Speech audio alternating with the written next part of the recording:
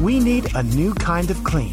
To do that, Clean Start combines two of nature's most powerful forces, water and electricity, to produce electrolyzed water, or HOCl. HOCl is your body's first internal response after an infection or trauma. In fact, it's significantly more effective at killing bacteria, viruses, mold, and mildew than bleach or other household cleaners. Clean Start's globally patented tablet-based hand sanitizer turns any quart of tap water into FDA-approved, alcohol-free hand sanitizer and registered wound care solution to a new kind of clean. Clean Start. Lines are open now. Call 888-673-1450. This is the Kate Dalley Show. Fleeting. Madness takes its toll. But listen closely. Not for very much longer. I've got to keep control.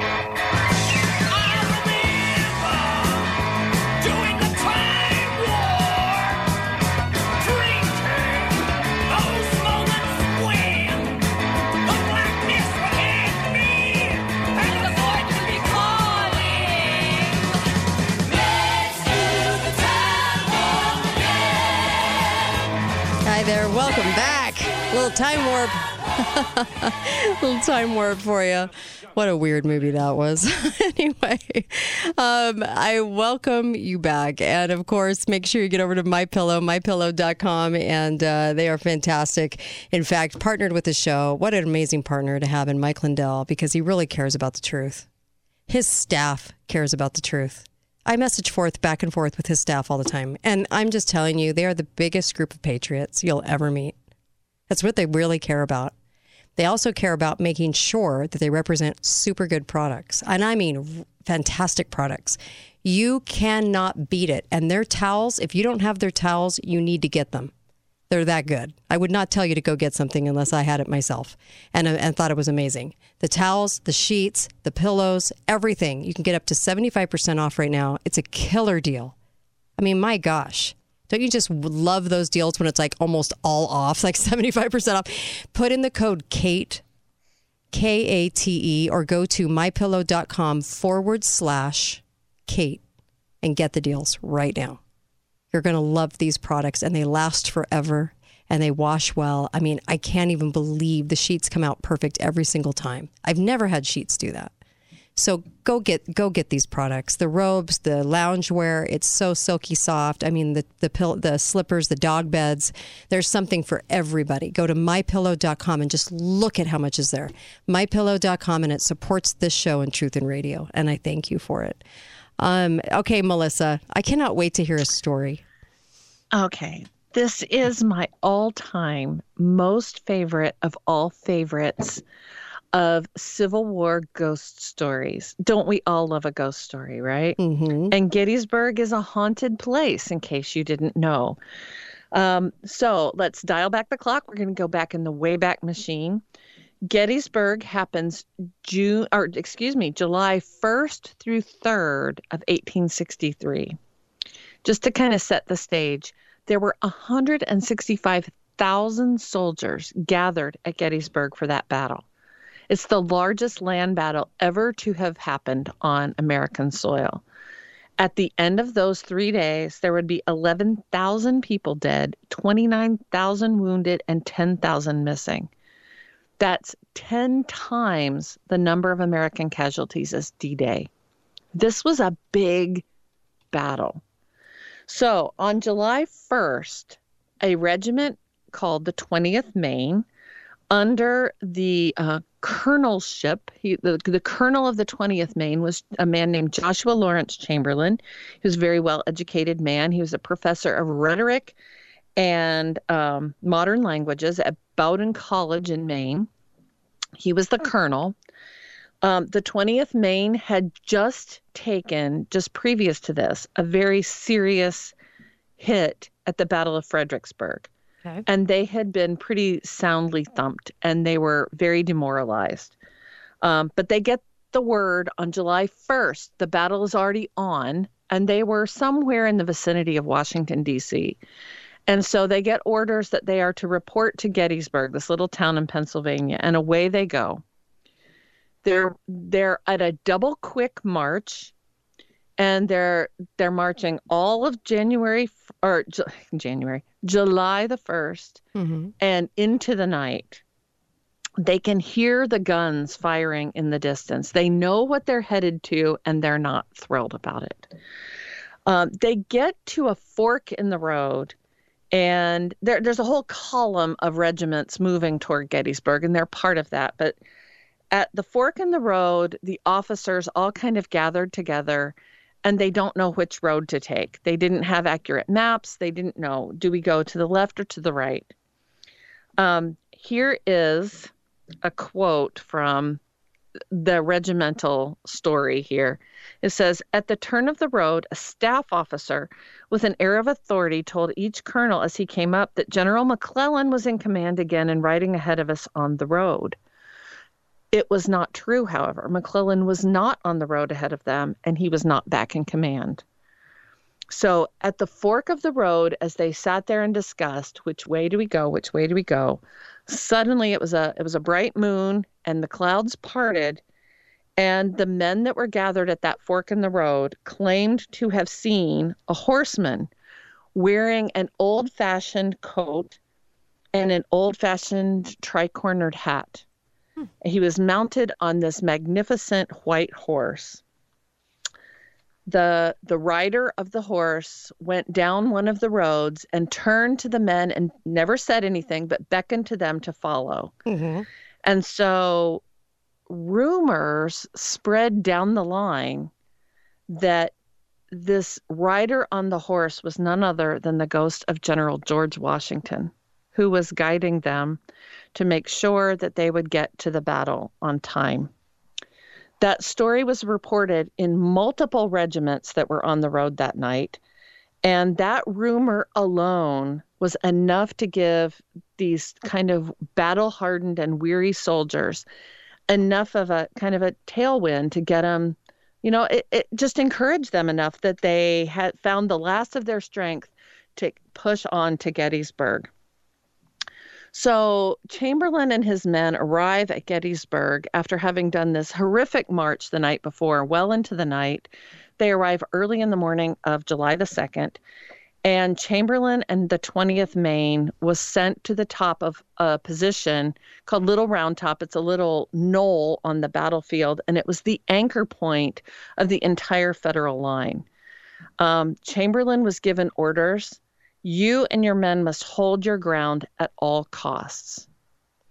That's a pretty big, tall order for guys that have been on the march all that time. The Confederate troops were being led by a general named John Bell Hood, and they were all entrenched around at the base of Little Round Top. So as Chamberlain's men came from the fortified Federal position up to the top of Little Round Top, they knew that they were surrounded essentially on three sides at the base of this little knoll with Confederate troops. And on July the 2nd, the battle begins for them at Little Round Top. And Hood he would send a wave of soldiers up the hill. Now, Chamberlain is holding the hill top, so he has an advantage. But he would send a wave of guys up, and Chamberlain's men would chase them back down the hill. And then they would regroup, regather, and up the hill they come again, 2, 3, 4 times up and down. Up the battle moves up and down this hillside. It's very steep. I've been there.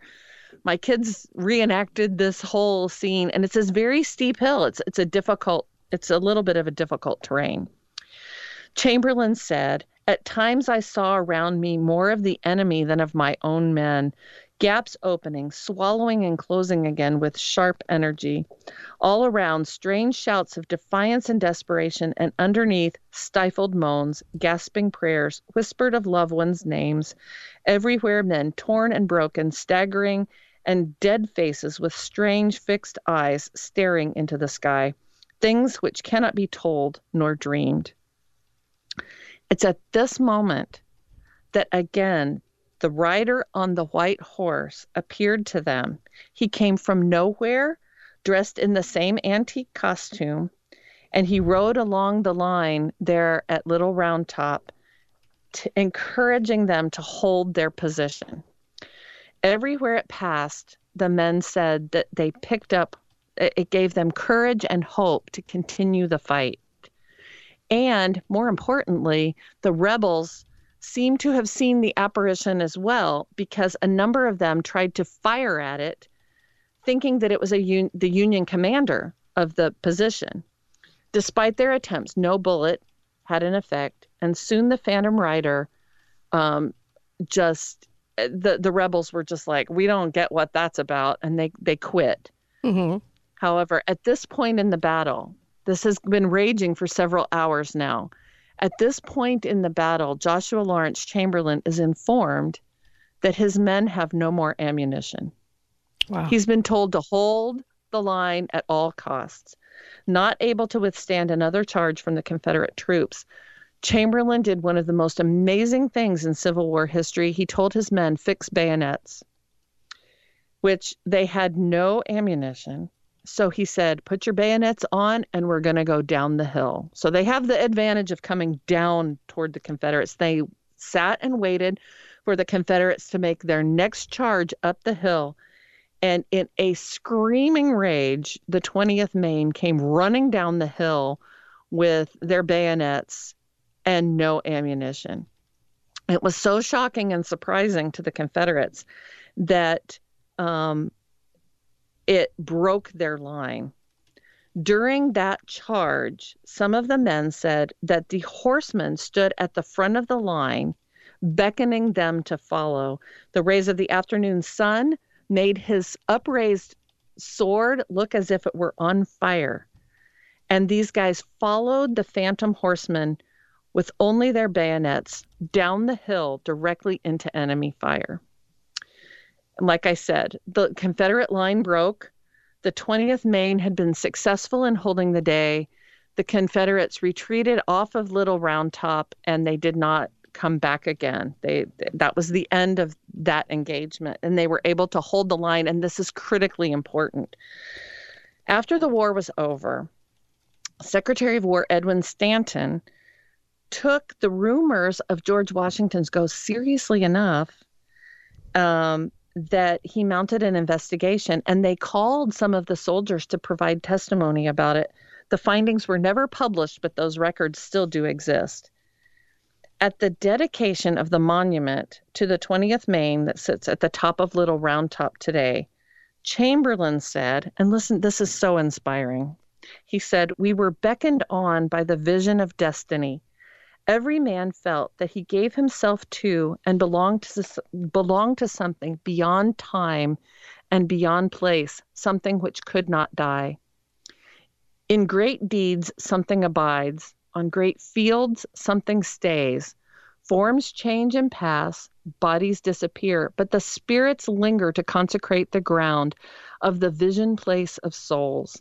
And reverent men and women from afar, and generations that know us not, and that we know not of, heart drawn to see where and by whom great things were suffered and done for them, shall come to this deathless field to ponder and dream. And lo, the shadow of a mighty presence shall wrap them in its bosom, and the power of that vision shall pass into their souls." Wow. Oh, my gosh. Wow. Chamberlain was a great writer.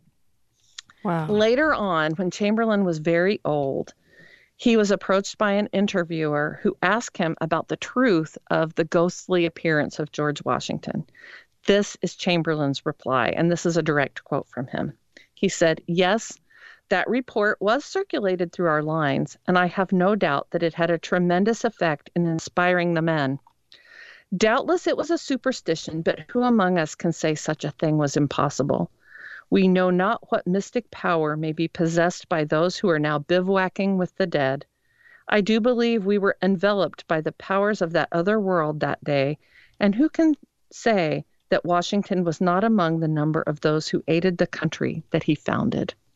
Wow. My favorite ghost story. I of all love that. ghost And stories. inspirational, you know? I mean, know. We need that right now. We need to know we're not alone. We need to know a lot of people are fighting out there. We need to know about the spirit of the American people. And I love this. I love that. Thank you for sharing that. It was whether it was a true thing or a rumor, those men at Little Round Top were in a hard spot. And they took courage from the knowledge that those who had preceded them were there with them. And I think that is the message for us. I think we need that message more than anything. We need to think back. Those of us that have a heart for those patriots that have, whether they're Civil War or Revolutionary War, or even World War II, we need to know that they are with us and they care as we care about what's going to happen in the country. Amen, Melissa. It's a powerful story. Amen, sister. Thank you so much for that. Happy Halloween. Kate. That was fantastic. Thank you very, very much. Thank you very, very much. That was great. Needed to hear it.